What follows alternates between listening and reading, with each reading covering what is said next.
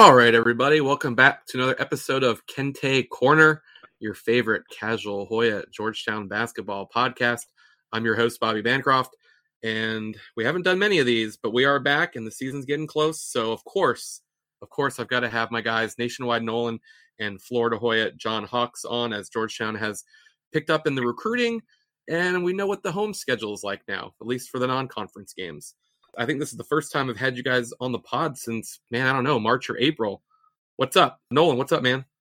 Doing good. I wish we had some Kenner Lee to talk about, but I'm sure we'll get into that in a bit.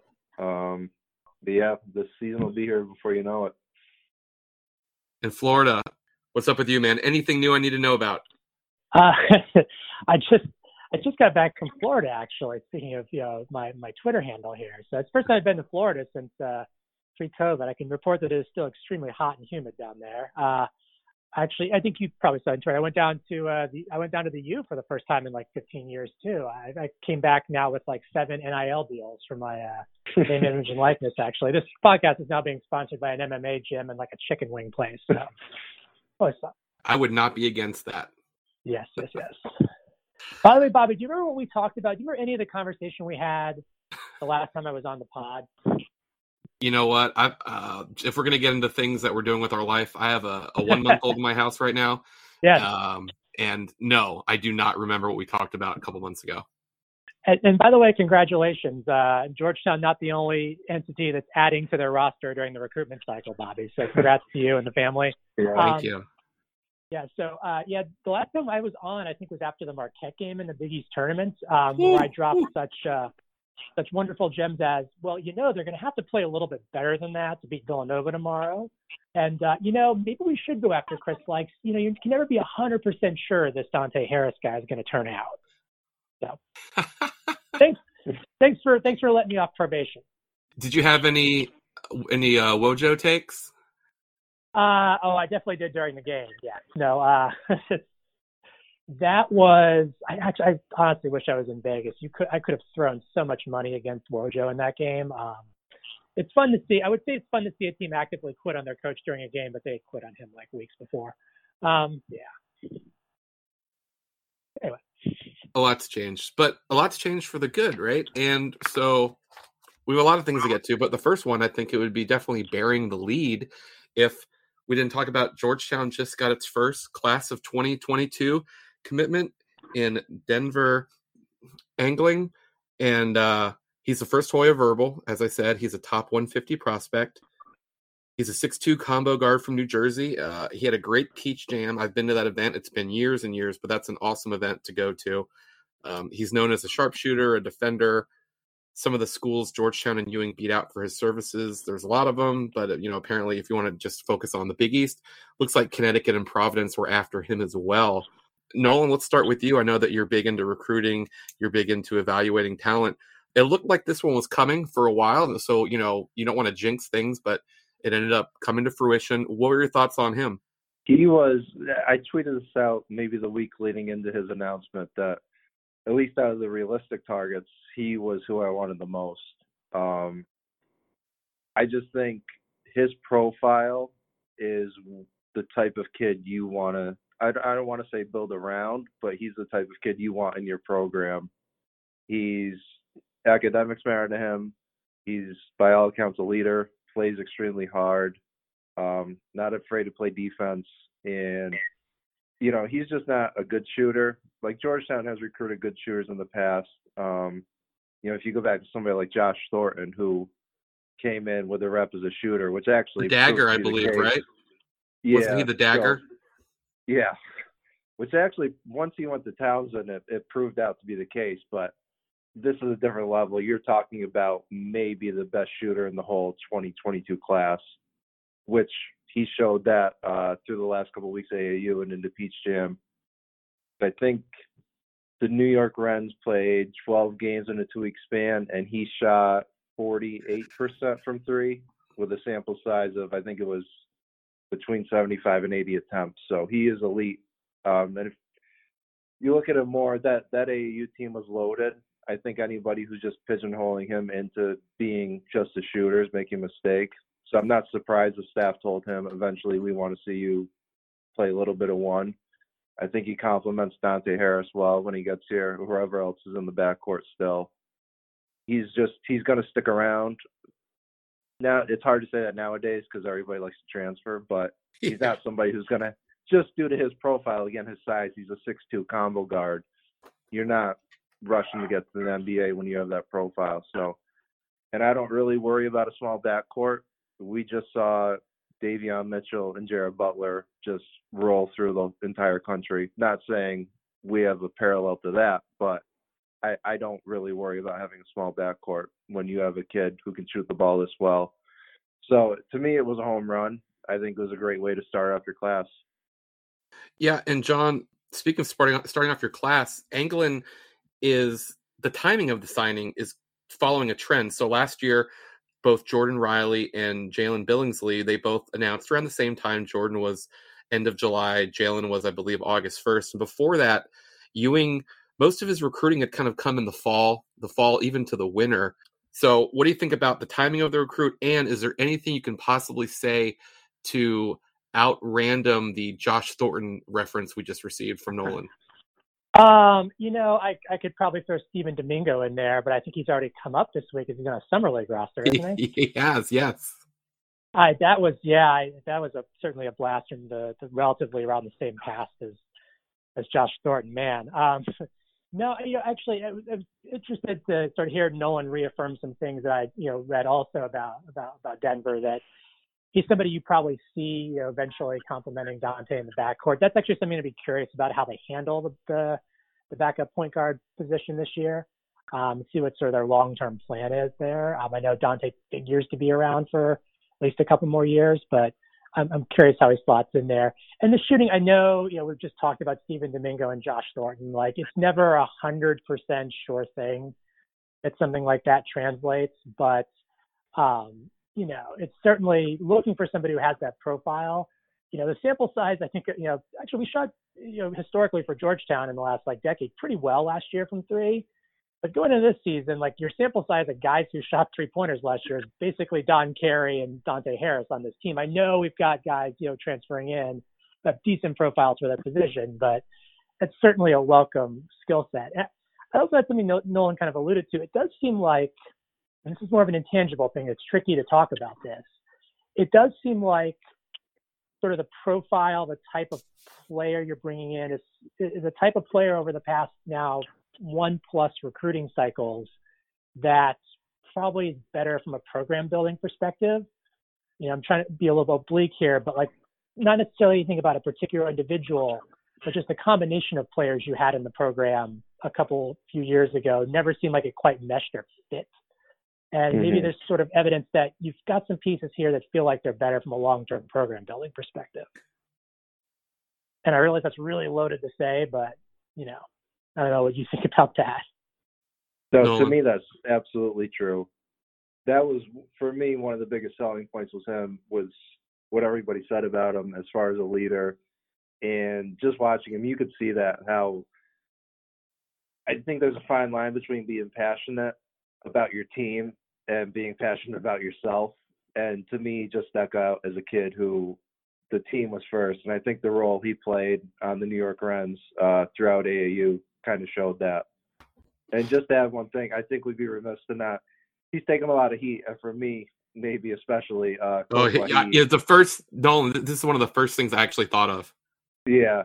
So by all counts, he was the point man on this, and recruited him as long and as steadily as any other program. So he does deserve a lot of credit for this one. I think it's great to build momentum. As a top 150 kid, all the Georgetown online, the Twitter, the message boards, everyone feels like he's going to end up improving. And, the rankings are the rankings, right?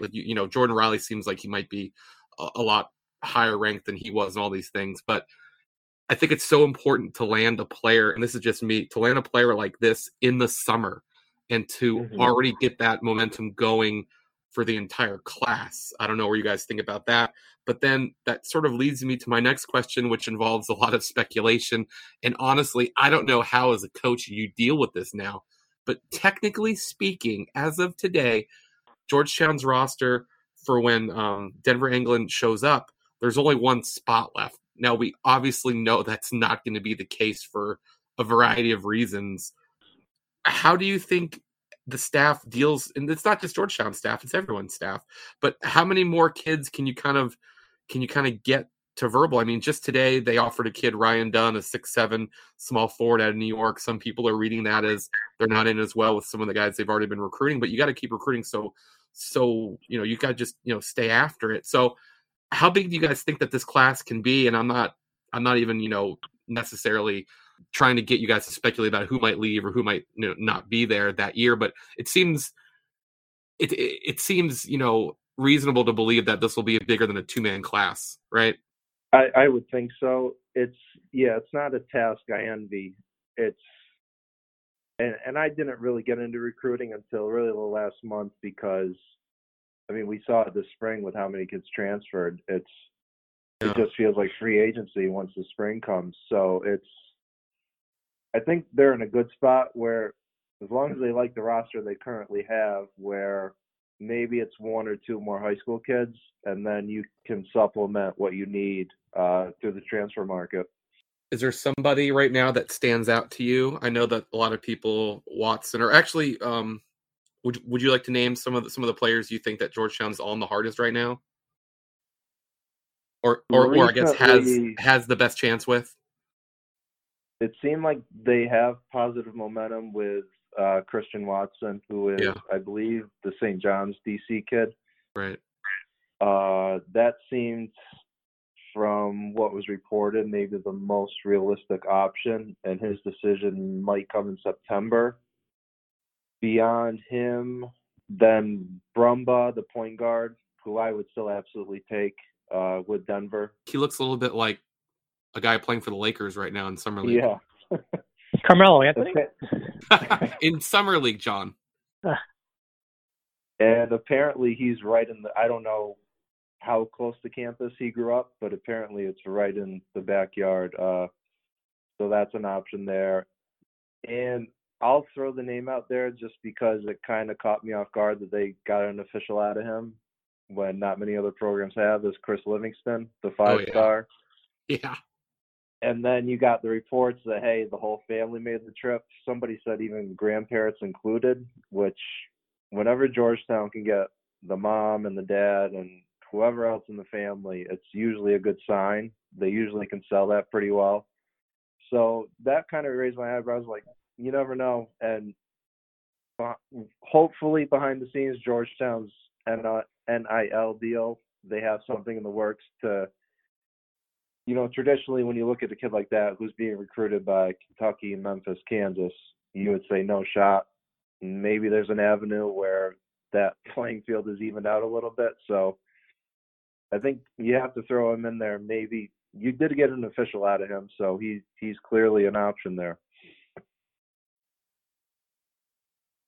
John, what do you think about just recruiting right now and the idea of, if the job wasn't hard or difficult before this, you've got one spot open, but you're probably going to have like 3 spots eventually. Like, I mean, can you just think about what it is like to do this and the strategies of a staff? Yeah, whenever that dilemma is posed to me, I always remind myself how much these people make a year, and then I'm not as worried about that. I would, remember that always. I do want to talk about the NIL angle just for a little bit, because I'm curious what you both think. If you both think the NIL thing is, where is it on the relevance scale in terms of a strength for recruitment or even a detriment to Georgetown? I know there's a feeling in the fan base. There's a perception at Georgetown, I'm going to be direct with it, that Georgetown's going to F this up, the whole NIL thing. It's very possible Georgetown is just taking a very low-key, even responsible approach to this. Maybe putting on your, social media feed, somebody from your staff doing a PowerPoint presentation for a team isn't the most sophisticated look in the world, granted. But do we think this is a thing, right? Do we think that Georgetown is at a competitive disadvantage in an NIL world? Well, I think the fact that they don't have FBS football, I think gives them some time to figure out and even look at what other schools are doing. I think from that standpoint, like the fact that, you mentioned Miami, and I believe Nolan is a Hurricane football guy. They don't have to be on top of it as quickly as the FBS Power 5 schools. Maybe it'll be Power 4 by tomorrow. I don't know, but you know what I mean? So I think that there are people that are very concerned about Georgetown's ability to navigate the NIL world, but I don't think I would be concerned just yet. And I think that they do have a lot to offer. And, DC, I mean, John, you're the one of us that's an alum. There's a lot of people out there that, I'm sure have businesses, have X, have Y, have Z. And if they want to get involved, this is the way they can. I guess I just think it's probably just riding the fence, but I think that it's a little bit too early to freak out about where Georgetown's going to be in this new world. Yeah, I mean, I do agree that, first of all, I think it's worth acknowledging the obvious here that college football is, several magnitudes above college basketball when it comes to sort of the NIL world, right? There are going to be college basketball student athletes here and there, of course, with very high profiles who are going to cash in tremendously on this. But on average, like, again, we're a few orders of magnitude up from college football. And, the college football season is now less than a month away. So there's a little more urgency and relevance to NIL deals, of course. But I mean, I joked about it on Twitter, that I'm also, a Miami Hurricanes football fan, that it's sort of funny that the outward facing NIL posture of those two programs, you compare what Miami has been doing, some of it facilitated through their athletic department, some of it facilitated through alums, some through, again, the MMHM owners of the world, right? But it's sort of an interesting contrast that on the 12:01 of the day NIL goes into effect, De'Aaron King, who again, a very high profile, potentially Heisman relevant college football player, has, 5-6 deals kind of already ready to go and ready for signature. And, you see other, student athletes, including some of our own on, social media posting that sort of black notes app background, hey, my DMs are open kind of thing. It sort of speaks to, on some level, one program, whether you agree with sort of the aggressive approach they're taking, had an aggressive approach, and another program clearly hadn't set anything up yet. And, I just think something that'll be interesting to monitor, right? I don't think there's, again, orders of magnitude difference between college football and college basketball. Maybe, a Big East program, student athletes aren't going to be in line for major deals, perhaps, but it still behooves the athletic department to have some kind of structure in place to help out with this. And again, it's an outward-facing posture, but Georgetown, again, is not very outward-facing, and you got to wonder, what is their strategy here? So this is definitely interesting. I'm glad we're talking about it. I would pose this question to both of you. Do you think Patrick Ewing would stick around if he felt, and I'm not saying, obviously, that we're in the infancy of this new world, right? But just, a couple years down the road, do you think a high-profile coach like Patrick Ewing would even stick around if he felt Georgetown was a place where you couldn't compete because of the NIL? You know what I mean? I feel like maybe if Georgetown had a coach where, it was a no-name assistant that, just got hired and he was young, whatever. But I feel the fact that they've got this guy, Space Jam 2 just came out. He's in Space Jam. He's a thing, outside of basketball. He's just such a big star. I think that he would find a way to get everyone on board, if that makes sense. Yeah, I think often, I shouldn't say often, but I think when push comes to shove, Georgetown is not afraid to deploy resources, either with head coach salary or the overall basketball budget. I do think just because they've been quiet so far, I don't think there's a reason to freak out. I think what we've seen is all these college football programs are doing it, but correct me if I'm wrong, I haven't seen a ton from the basketball side.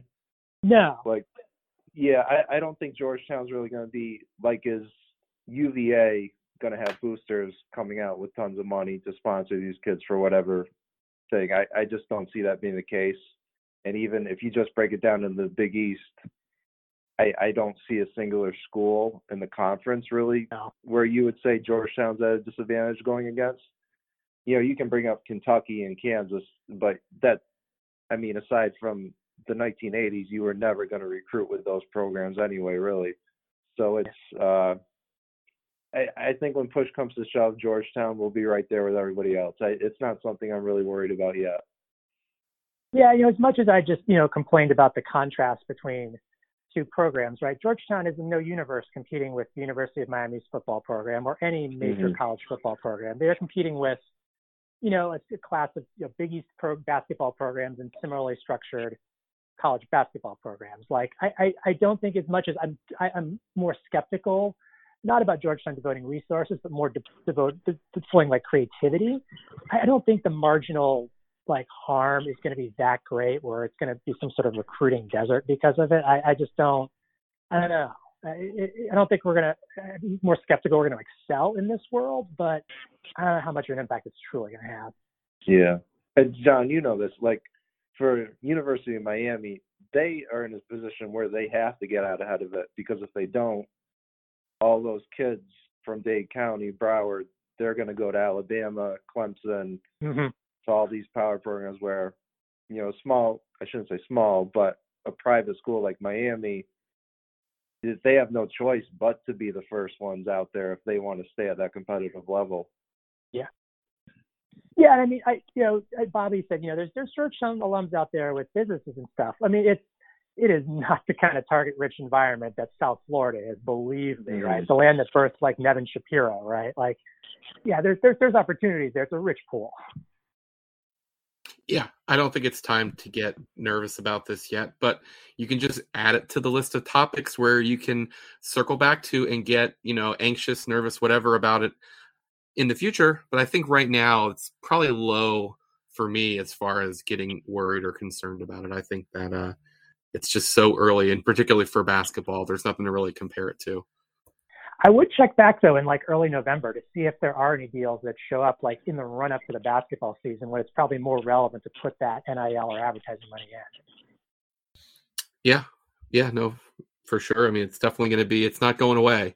And there are schools that are going to find a way to use it to their advantage. And you want to be one of them, especially when the results on the court haven't been where you wanted them to be for, outside of 4 days, which was glorious 4 days, this past March. You want to find, angles to succeed in, that not necessarily, wins and losses on the court, but what could lead to wins and losses. So it's not another area where you want to get, behind. Speaking of behind, guys, everyone's so excited about this class. Obviously, Muhammad, Mutombo, Beard, Riley, Billingsley. John, I mentioned how much we valued those long Kenner League diatribes you've had for years and years that have always made me chuckle and laugh. I've really appreciated them. And I've obviously been to a lot of Kenner League. I'm not sure, Nolan, you've had the chance being out of town, but man, of all the years, and look, I totally understand why there isn't Kenner League, but how much are we missing Kenner League? Right now would probably be about the playoff time of it, right, John? Yeah, I looked. Actually, my answer to this is I don't know that I would miss the version of the Kenner League from the last 5-6 years. But the old version where the entire freshman team was on the Tombs. Right. And so, I'm not saying it's nothing against the organizers of the Kenner League or the players involved. It's just, I think one of the big detriments to the Kenner League was the rule change about roster composition. You're right. So, the 2-player limit per roster, is particularly hurtful for the fans' interest anyway, in a year when you have so many you have a huge freshman class, you have at least 2 transfers coming in too that you want to see kind of all together, and then you're having to devote however many hours worth of seeing multiple, teams and stuff. I look, because I was this is summer of 2021 right now, so this is 10 years on. I actually looked, speaking of my old Kenner League reports, I looked some of them up before I got on the call. It's been 10 years this week since the I don't know if you remember 2011 in the summer. That was the summer of the Otto Porter, Greg Whittington freshman class that came in, and they all played together on the Tombs, and that was a really memorable weekend worth of playoff games. That the championship game that year was, I wrote down, it was 105-101. It was a Clyde's Tombs game. Greg Monroe and Jeff Green were on Clyde. Pretty much the whole freshman class minus Tyler Adams was playing in that game, and there was a really big comeback in the semifinal. It was a legitimately not just hey, it's something fun to do it was awesome. Kill time on a Saturday. It was a legitimately awesome 3 or 4 playoff games in a row just to be at and watch. I don't know, maybe like, maybe you'll get back here. I mean, nothing else. It's kind of some, random fun. Yeah, like I sort of miss those days. I also would say, you'd have to go back a little bit further into the mid 2000s when you had like, all that kind of simultaneously going on in the DMV. You had, Georgetown sort of Sweet 16, Final Four, multiple Big East championship run. You had George Mason going to the Final Four. You had GW that made the tournament 3 straight years. And you had all those teams with good teams at the same time. And Maryland's still sending, Maryland wasn't incredible in those few years right there, but you were still sending like a James Gist, a Glavis Vasquez. You had a lot of really good players there. Do you remember when there was one? I mean, I used to go all the time, but there was, I'm sure it happened multiple times, but there was one time I was there on a Saturday where Kevin Durant just played 3 straight games. Like he just went and he was wearing like the all red Nike Pro City jersey. He went in he just kept playing. And, there was one summer where DeMarcus Cousins was, I don't know if he was rehabbing because John Wall was here, but there was just, the mix of pros and really good players and college players that had gone overseas and they were home. Kenner League, I hate to sound like, oh, back in my day it was better, but it was really a happening. Speaking of Kevin Durant, does Kevin Durant have a brother? Because one of the most random subplots of the Kenner League around that like summer when Durant did show up was like around that summer or maybe the same summer, there was somebody who looked like Kevin Durant but was not Kevin Durant who would show up, and people thought it was Kevin Durant. And so it was really weird. Like he played a lot with, I think he was pretty good friends with Mo Creek. Yeah, that makes sense. I think that's what it was. Like he was always with him. But anyway, this would have been a great summer for Kenner, even though you can only have 2 players on the same team. I think. Well, of course, I mean, it sounds like maybe Muhammad was injured trying out for the Nigeria team, or we're never going to know. So we would have had all that speculation about him. Of course, for all the good we're remembering about Kenner League, there's also the time where you readjust your schedule, you make it there just in time, and there's either a forfeit or, so-and-so is out of town. So I think I do have to at least bring up that there are some wah-wah moments to Kenner League. I think that happened to me. I stopped going nearly as often, but I think it happened to me the summer that McClung and Akinjo and all of them were freshmen. I think I went to see like a McClung game, and it like was one of the times when their schedule got canceled. They didn't show up, and so you just kind of sit there and like, well, I guess I came here. Might as well watch this. Yeah. Okay. So no Kenner League. Hopefully next year there'll be some form of Kenner League. I miss hanging out with Rich Schwacken and our friend Ben Standing and going to the games. Now, what is going to happen is there's a home schedule, and currently everything is going to happen at Capital One Arena. We hope that stays where it is. There's going to be fans, which means if there's fans, there's going to be season tickets. John, I haven't been a season ticket holder in a long time. I had them from 2004 until I stopped going to games because I was covering them, but I still bought them and sold them or gave them away at face value or whatever. I think until 2013, and then that got too complicated and just got rid of them. But I know that you've been heavily involved with season tickets for a long time in one way or another. Can you explain real quick what the new season ticket policy is? And I want to get your thoughts on it. Yeah, so they really, I mean, what it comes down to is they kind of cleaved off. So the home schedule, the home schedule is 18 games this year. And so what they did, so there's the 10 Big East games, and there are 8 non-conference games. And so what Georgetown basically did this year was they cleaved off 6 of the non-conference games that you would call the cupcake games, and that's kind of a pejorative term, but the 6 least interesting of the non-conference games, they cleaved off, and they're essentially making them opt in if you're a season ticket holder. Now, there's no charge to opt in, but you have to proactively opt into the games. And the idea is, so the way that they pitched it in the season ticket email is, they're saying like the new season ticket plan is a way to like maximize the value for you, the fan, and also allow us to, fill the arena as much as possible. Those are 2 very noble goals.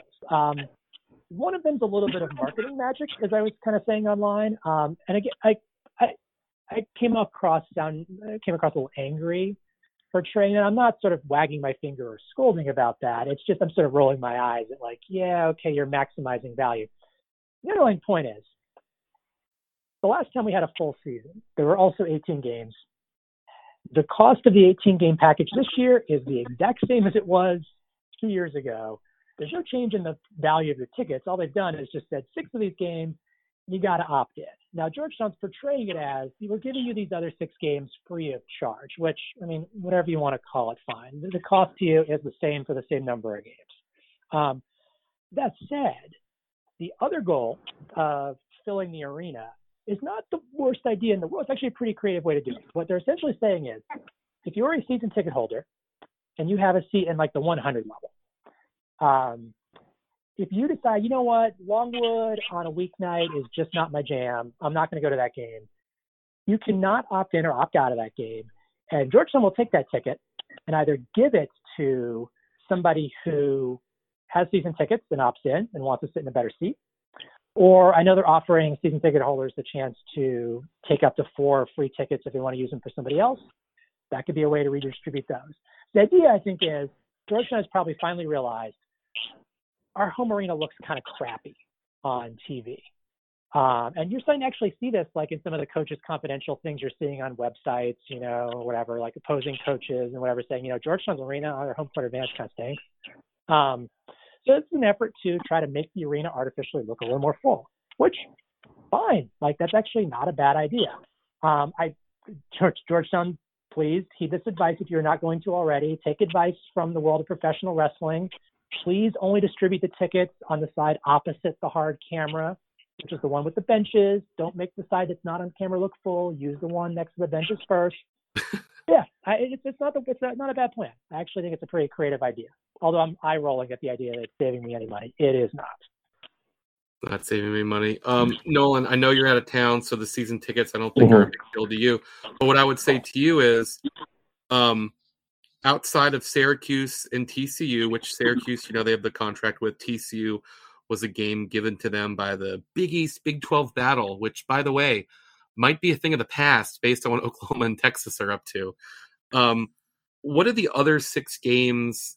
How do you view those games? And what do you have anything that would sort of, you know, do you have any sort of strategy or who you'd like to see in there? For instance, I'll say that when I look at Maryland, GW, and Mason, and the fact that they're all playing each other, that just seems like such a no-brainer. Just get a part of that. You're already playing Howard and American, blah, blah, blah. But let me just see what sort of you think from your angle from out of town. Yeah, for me, it's I don't hate the non-con this year. I think that's like good. Teams like, yeah, I think TCU and South Carolina on paper, it's not an attractive set of games there, but those 2 teams should be much improved.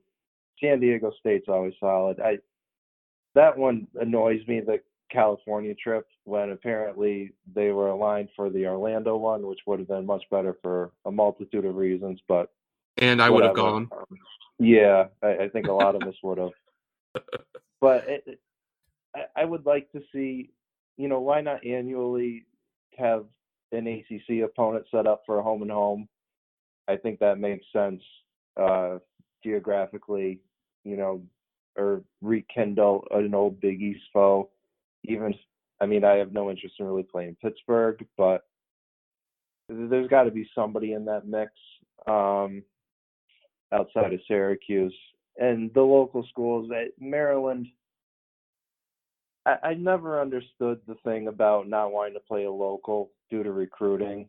This is not college football.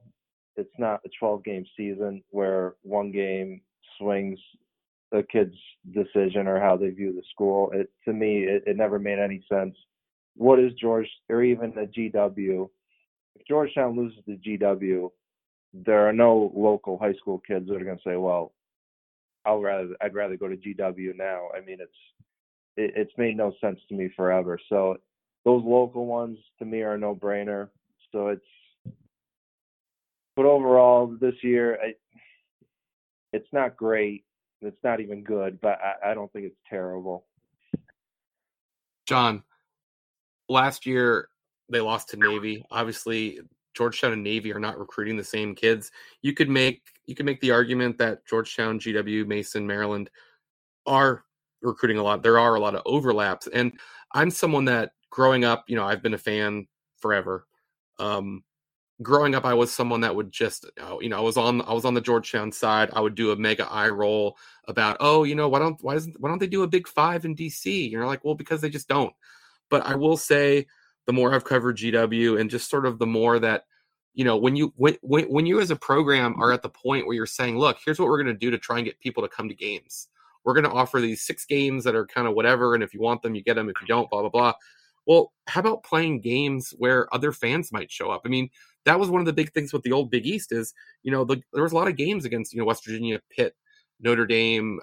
I'm sure I'm forgetting a lot of schools, West Virginia, where the other teams' fans showed up and it gets loud in the arena. I'm not going to say that the GW game is going to get loud in the arena, but it just seems like from every angle, now is the time to get on board with this. And when you look at Maryland doing it, why can't you do it? And so I want to get your opinion on that. And then the second opinion is, and Nolan just brought up playing another ACC school other than Syracuse. As a season ticket holder, the year where the Syracuse game is in the Dome, I feel like that's important to give the home fans a game. And, JT3 did a good job. Duke came through, Kansas came through, Memphis came through when they were Memphis. Michigan came in once. I'm forgetting some teams, Vanderbilt, blah, blah, I don't know, Oregon, Illinois. I do think that there's got to be a major thing of, in my world, it would be perfect to just be like, okay, when Syracuse is on the road, we play Maryland at home. And just kind of alternate that to always give your non-conference schedule some sort of an anchor. What do you think about that? So I think that those 2 points for me, they go hand in hand. You start playing Maryland, GW, and Mason, and you make sure that Maryland game is opposite when Syracuse. Does that make sense? Or do you hate it? No, I do. Like I'm sort of agnostic on how I feel about a Georgetown Maryland rivalry. Like the games I've been to personally have been underwhelming, but I mean, I don't think it's the worst thing in the world.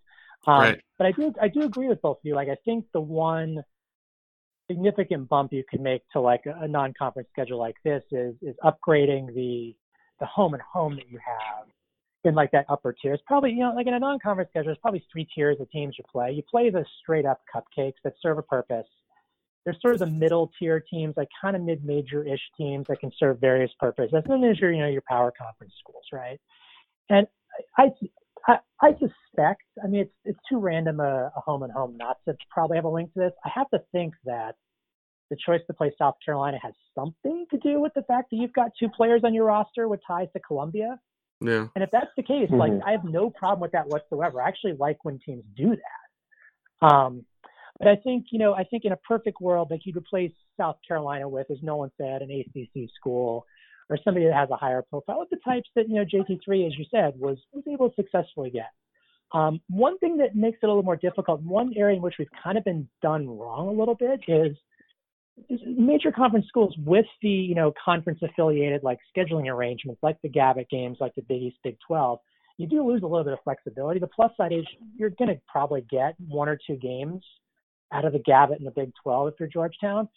But I mean, I'll be straight up honest. Like we haven't gotten since the Maryland home and home, we have not gotten very good matchups out of either of those, and it hurts the overall profile. Like TCU will probably be fine this year, but if you were picking a name at random from the Big 12, man, like especially for a home game, and it's weird because it's like the disconnected one that's like over a week after all the other ones. It's on like the last Saturday before Christmas.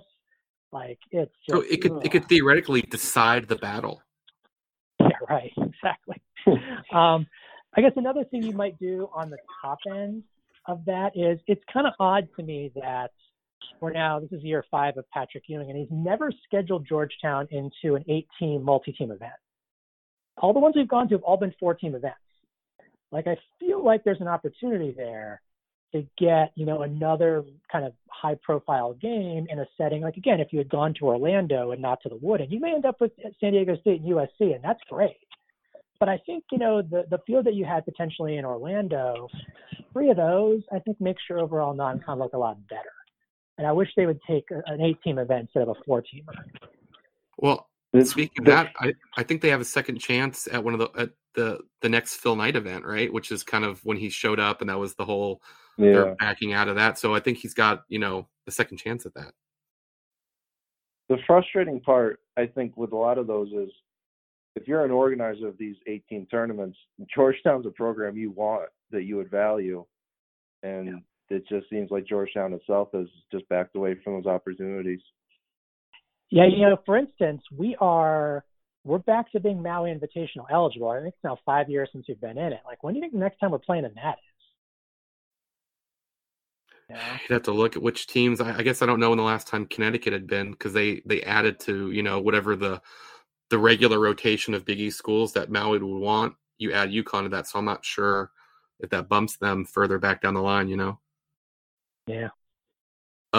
I will say this: a couple years ago, I started a post and I never finished it, but it'll always be relevant, so I can edit it and fix it. But I do like the scheduling of Siena. They haven't played them in forever, and Siena has, I think it's like a 4-2 winning advantage or something like that. So I like the idea of settling scores and fixing up your record books and getting on the positive side of some old school rivalries. So I did like to see that. No, I'm sure that that's not the reason it was on the schedule, but I did like to see it. No, and you're a little more knowledgeable on the MAC than I am. Has MAC been a little bit down in the past couple of years? It has, yeah. I think this year especially is probably not the year you wanted Siena on there. I mean, their star guard transferred to Penn State. They're going to be down this year. But that's generally, I mean, at least for a MAC program, you would always want Siena there. I mean, they have a rich tradition, good fan support, the whole thing. But yeah, I mean, Rick Pitino is probably going to run through the MAC, maybe undefeated this year. It's down a little bit for sure. He's somebody I would like to schedule. Why not?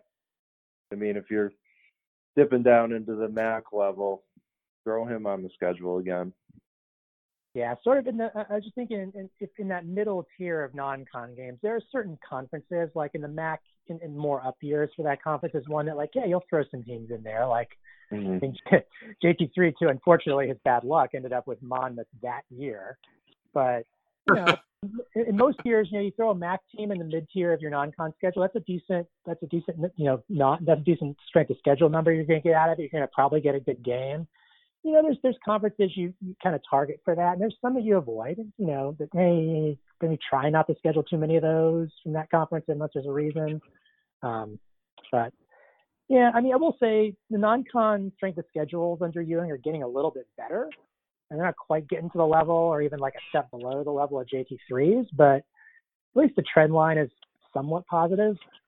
Well, he did that good thing, right? Like I learned the hard way in intramural bowling. And I just did, we did it. It was a bunch of people in my hall. We're like, let's do the intramural bowling. And I'd only bowled a couple of times with my family. I had no idea about handicaps and all these things. So basically my roommate was a decent bowler, had a terrible night. So the entire season he had this incredible handicap because the night we went to get our handicaps, he bowled like crap. So basically in the Ken Palm era, Ewing put out the worst schedule I think has ever been seen. So when you say that he's been improving, there was only one way to go.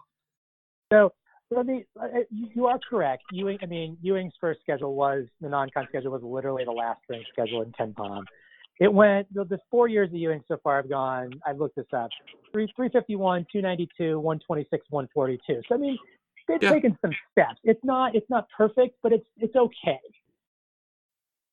I guess it's a little bit like chicken and the egg, right? Like, in order to get on the bubble, which they haven't been at the end of a season yet, what does your schedule have to be? Are they not on the bubble because of their non-conference schedule, or is it some other reason, right? And it's basically it's such a narrow hole to get through if those are your non-conference schedules, right? Like you have to do so much heavy lifting. You have to, it's just you don't leave yourself with any room for error when those are your non-conference schedules, and that's, there's other reasons why they haven't been on the bubble, but that's one of them. Yeah. My rule of thumb, if I was running a program, would be if we go 500 in conference, I want a schedule that's good enough to be in the tournament. Yep. Which this year, I'm not sure that's the case. I don't think it is. I mean, you think, 2010, you're 10-8 in the regular season in the conference. You did go to the Big East tournament final and you're a 3 seed, right? Like Yeah. the following year you're 10-8. You lose in the first round of the tournament, you're still a 6 seed. JT3's team, for better or worse, did have a habit of getting slightly overseeded, and that's because of the non-con. Yeah, so maybe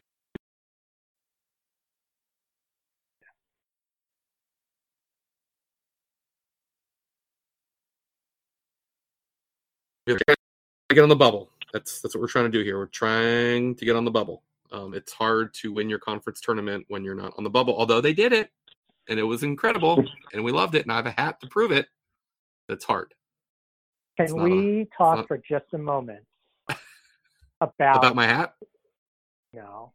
Can we talk for just a moment about the ring? Have at it. Whose fault do we think that was? I have no idea. Is this not like every time I think we've out 1, 2, 3 fireballs ourselves, we come up with something that just like is the most inexplicable. Like, and again, but you know what though? This is Georgetown is the school, and I think it's about the 10-year anniversary of this too, that gave us the graduation books that spelled it University. So, I guess you gotta laugh. I mean, I'll say this. Earlier today, I was eating dinner and I got caught in a Twitter thread where someone brought up 1, 2, 3 fireballs. It was in reference to Georgetown's soccer program, something with Anonymous Eagle from the Marquette blog.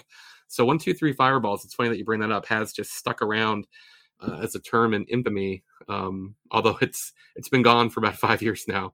Right. The rings. I have no idea. I have just too many other things.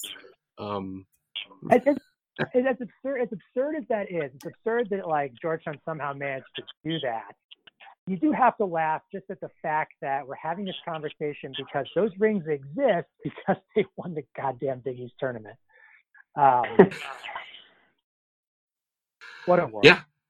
It's unbelievable, and I wouldn't have believed it unless we sat here and during quarantine and COVID, and it just happened. And unfortunately, I wasn't. None of us were able to be there in person. And if they go from the same gap in time to winning it again, I'm going to be super old, and I'm not sure I'm going to be going to those games anymore. So hopefully, it's not another 14-year gap. And based on who's in the conference, I would really like to think that that's not even possible. But that's another topic. I did want to get out of here on NBA Hoyas. So Otto, who has just, since he left the Wizards, it has not gone well. He signed with Golden State. He's, I don't know, injuries. I don't know, the head. I'm not sure what's going on. Jeff Green, who I really enjoyed play this past year with Brooklyn. I was selfishly hoping that he signed with Denver, and I think he's one team away from matching the record of most teams by an NBA player. I think he's at 11, and I think the 12 is the record shared by a couple other guys.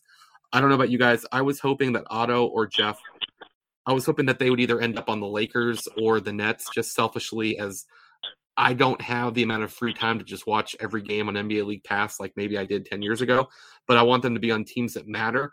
So I guess they're on teams that matter. I'm just gonna be honest. I'm never gonna get over Steph Curry ruining my Easter in Raleigh. So I'm not gonna be a Golden State guy.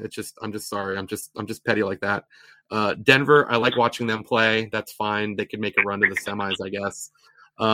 Greg Monroe, who still is playing at a high level. I have not seen his name resurface as a candidate or anything. And just to run down the summer league stuff, John, you brought it up. Caleb Johnson and Stephen Domingo, who could have played together at Georgetown had Stephen Domingo not transferred. They're going to suit up for the Spurs. Caleb sort of has his brother's on the Spurs. That they've got something going on there. Our most recent brother's in Tokyo right now. Yeah, well, yeah. Brother's in Tokyo, but he's also a Spur. Blair got picked up by the Bucks. Belay, the hometown team, Nuggets, and Pickett actually earned himself an Exhibit 10 contract, which I think is just a complicated way of saying they've kind of secured his G League rights and they're inviting him to training camp. I think that if you have a term in a sports league that isn't completely intuitive and you have to Google it, I think is not great. That's kind of just me. No Marcus Derrickson, no Jesse Govan.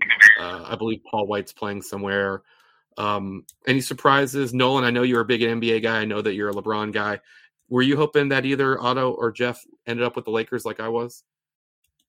Yeah, I think either one of them would have made sense there.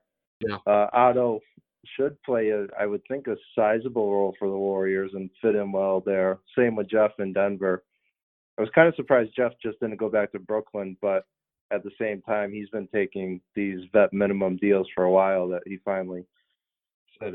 I mean, even now, I think he's a bargain for $5 million a year. He outperformed that this past season. Other than those guys, I'm really proud of Jamarco. The Exhibit 10's not much, but it at least tells me the Pistons are invested a bit in him, having him in their G League for the entire year. And it wouldn't shock me if he ends up playing some NBA games down the road. I mean, still, his physical profile, it's what they want. So I hope he just keeps working at it. Can I just say the Stephen Domingo thing, has he even been playing? Because, when he went to Cal, it did not get any better. No, it didn't. That stunned me to see him pop up on a summer league team, but good for him. He's been playing G League. Has he? Yeah. Okay. I missed that totally. John, NBA Hoyas. The fact that there's just two is amazing, right? Like there used to be 3 guys on the All-Star team. Yeah, I mean it is what it is. I kind of agree with Nolan. I'm rooting for Jamarco here. I don't know if he'll end up being with Detroit that he makes it, but I mean, Hollis and Henry, got in. You're creating that on the process Sixers curve there, but Detroit's another team kind of on the ground floor of a rebuild right now. I mean, I wouldn't be shocking to see him, move up at some point. But yeah, I think to Nolan's point, he's got the profile you're looking for. I think particularly later in the year in the Big East tournament, he showed he's a pretty darn good plus defender when he wants to be. And if the shooting stays there, I mean, that's kind of what they want in these situational players. So, I mean, good on him and good luck to him. Yeah, and it's too bad that this recruiting pitch will fall on deaf ears to high school kids, but those 3 guys that just earned summer league deals and Jamarco being in the G League, if you take each one of them, like Belay being from Northwestern State, really just progressing through the last half of the season and turning it into a summer league deal now with a chance, or Javon, who was totally under-recruited, really was benched a sophomore year, the development he made the last 2 seasons, and Jamarco from really a total project his freshman year. Now at this point, I mean, Ewing should sell the crap out of those development stories. It's not with the same flash as sending a one and done out the door to the NBA, but I think it's impressive that staff pulled it off with those 3 kids. Yeah, this is something I was saying after the end of the season last year, that it's inexplicable, and like it really was literally like a 2 in 1,000 or whatever shot if you look at KenPom for Georgetown to win the Big East tournament.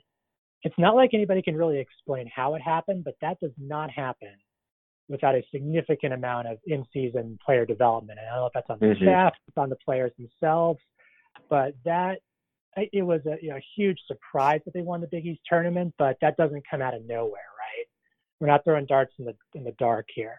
That happens, and those performances happen because that team got better, and those players got a lot better after the COVID pause. I have no idea how to this day. Yeah, but that was real. Well, and it happened with Blair having a completely different role, which I thought was I just couldn't believe what was happening, and it worked. Yeah. I mean, there's just, basically Blair got tapped on the shoulder when everybody left, and it was like, all right, man, I know you like to shoot. I hope you're in good shape because you're never coming out. And that was the way that season ended. And then the next season kind of started the same way. And then whatever happened, and it worked. And, so the development and the ability to get kids to take on different roles and be cool with it, right? Like there's a lot going on there. Whatever coach it was, whatever coaches, there's so many positives that came out of that besides the hat that I got, the ring the players got. There are so many positives that came out of that story. And I think it's, I think fans and alums are always going to want to root for their guys. I think that the three guys coming out, even though Bile wasn't there very long and, we never got to play at a home game with fans, I think those are three guys that are pretty easy to root for the Georgetown fan base. And I know that Pickett's probably got the best chance as shown by his Exhibit 10 deal. But just adding this, Omer right now, they are in the third quarter, and he's up to 20 points and 15 rebounds. So maybe he's got a shot. You know who he's playing against, right? Oh, yeah. So I just want to let you guys know, I don't know the last time either of you guys tweeted about McClung. And like I said, there's been a lot going on at my house just between normal work and, adding to the roster. And I was able to watch part of the NBA draft. And because I haven't been following all the mock drafts every second or whatever, and even the ones I've seen, you never saw McClung's name, right? Like he wasn't going to get drafted. He wasn't projected anywhere, blah, blah, blah. And I'm not going to lie, like that night at I don't know, 12, 1 o'clock, whatever, I'm looking at Twitter as I'm just, I'm up for whatever reason. And I saw, him or someone posted that, the Lakers signed him for the Summer League. And I retweeted it. I don't follow him. And then I tweeted out something. Obviously, it was meant towards him. And I honestly forgot about him. I honestly did. And somebody, and I'm sure whoever it is probably listens to this because you're a big fan, tweeted something like, I don't know, something about him. And when I woke up, because I got tagged in the thread, I woke up and I had 150 notifications. I'm like, oh my God, what did I tweet? Was that on my mind? What did I say? And I was like, oh, it's a McClung thread. So man, that guy has some serious fans online. Nolan, I think you've been bombarded by the Gate City mob before. They are serious. I do wonder. I'm sort of sad that we missed a year of Mac McClung in the NIL world just as a test case. Oh yeah. Because I think he would have been a perfect test case for how somebody with, he's a fairly prominent player in his own right, but with a humongous social media following, how they could have monetized that. It would have been a really interesting case. Well, and like you said, to be at a school that maybe is not going to I don't know, sell its soul to be out in front of all of it. You know what I mean? So that would have been a really interesting fit if NIL would have been around when he showed up. Because I think he showed up with 1 million Instagram followers, right? I mean, yeah. Oh, I came up with a great, because for the people that want to roll their eyes at the DC Big Five version or whatever, no one wants to hear it. Although I think it makes a lot of sense now that you're kind of down a peg. UNC, that's the team that you play. You start playing them. You've played Duke. In my mind, the only UNC matchup since I've been following, which is, 30 plus years now as a little kid, they played him in an ACC Big East Challenge. They beat him, John, we can talk about it for 5 hours in the NIT. And they obviously got him on the way to the Final Four. I don't think they've played them again since then, right? I mean, that's it for UNC. Or no, I think they played him in Maui once. They did, yeah. But yeah, so anyway, they haven't played him at home. I think the ACC Big East Challenge game of, I think it's the 89-90 season. That might have been when Alonzo got hurt and that season kind of didn't go the way everybody was hoping for. But anyway, they have my guy, Lake Braddock alum, so he's local. It gets a chance for UNC since Maryland's not here. UNC gets to come up here. Hubert Davis and company get to recruit. So every other year you play UNC. It's great. It's perfect, right? I solved it. I'm not. I solved it. Who says no to that? We fixed scheduling. We can end on that. Yeah. All right, guys. Well, it was great talking to you guys. I know that the podcast for all the loyal listeners of Kente Corner, I swear, are going to pick up. I've been busy, and there hasn't been a lot to talk about. Hopefully soon we'll have some NILs to talk about. We'll have the Big East schedule and when they're playing to talk about, and maybe some new recruits.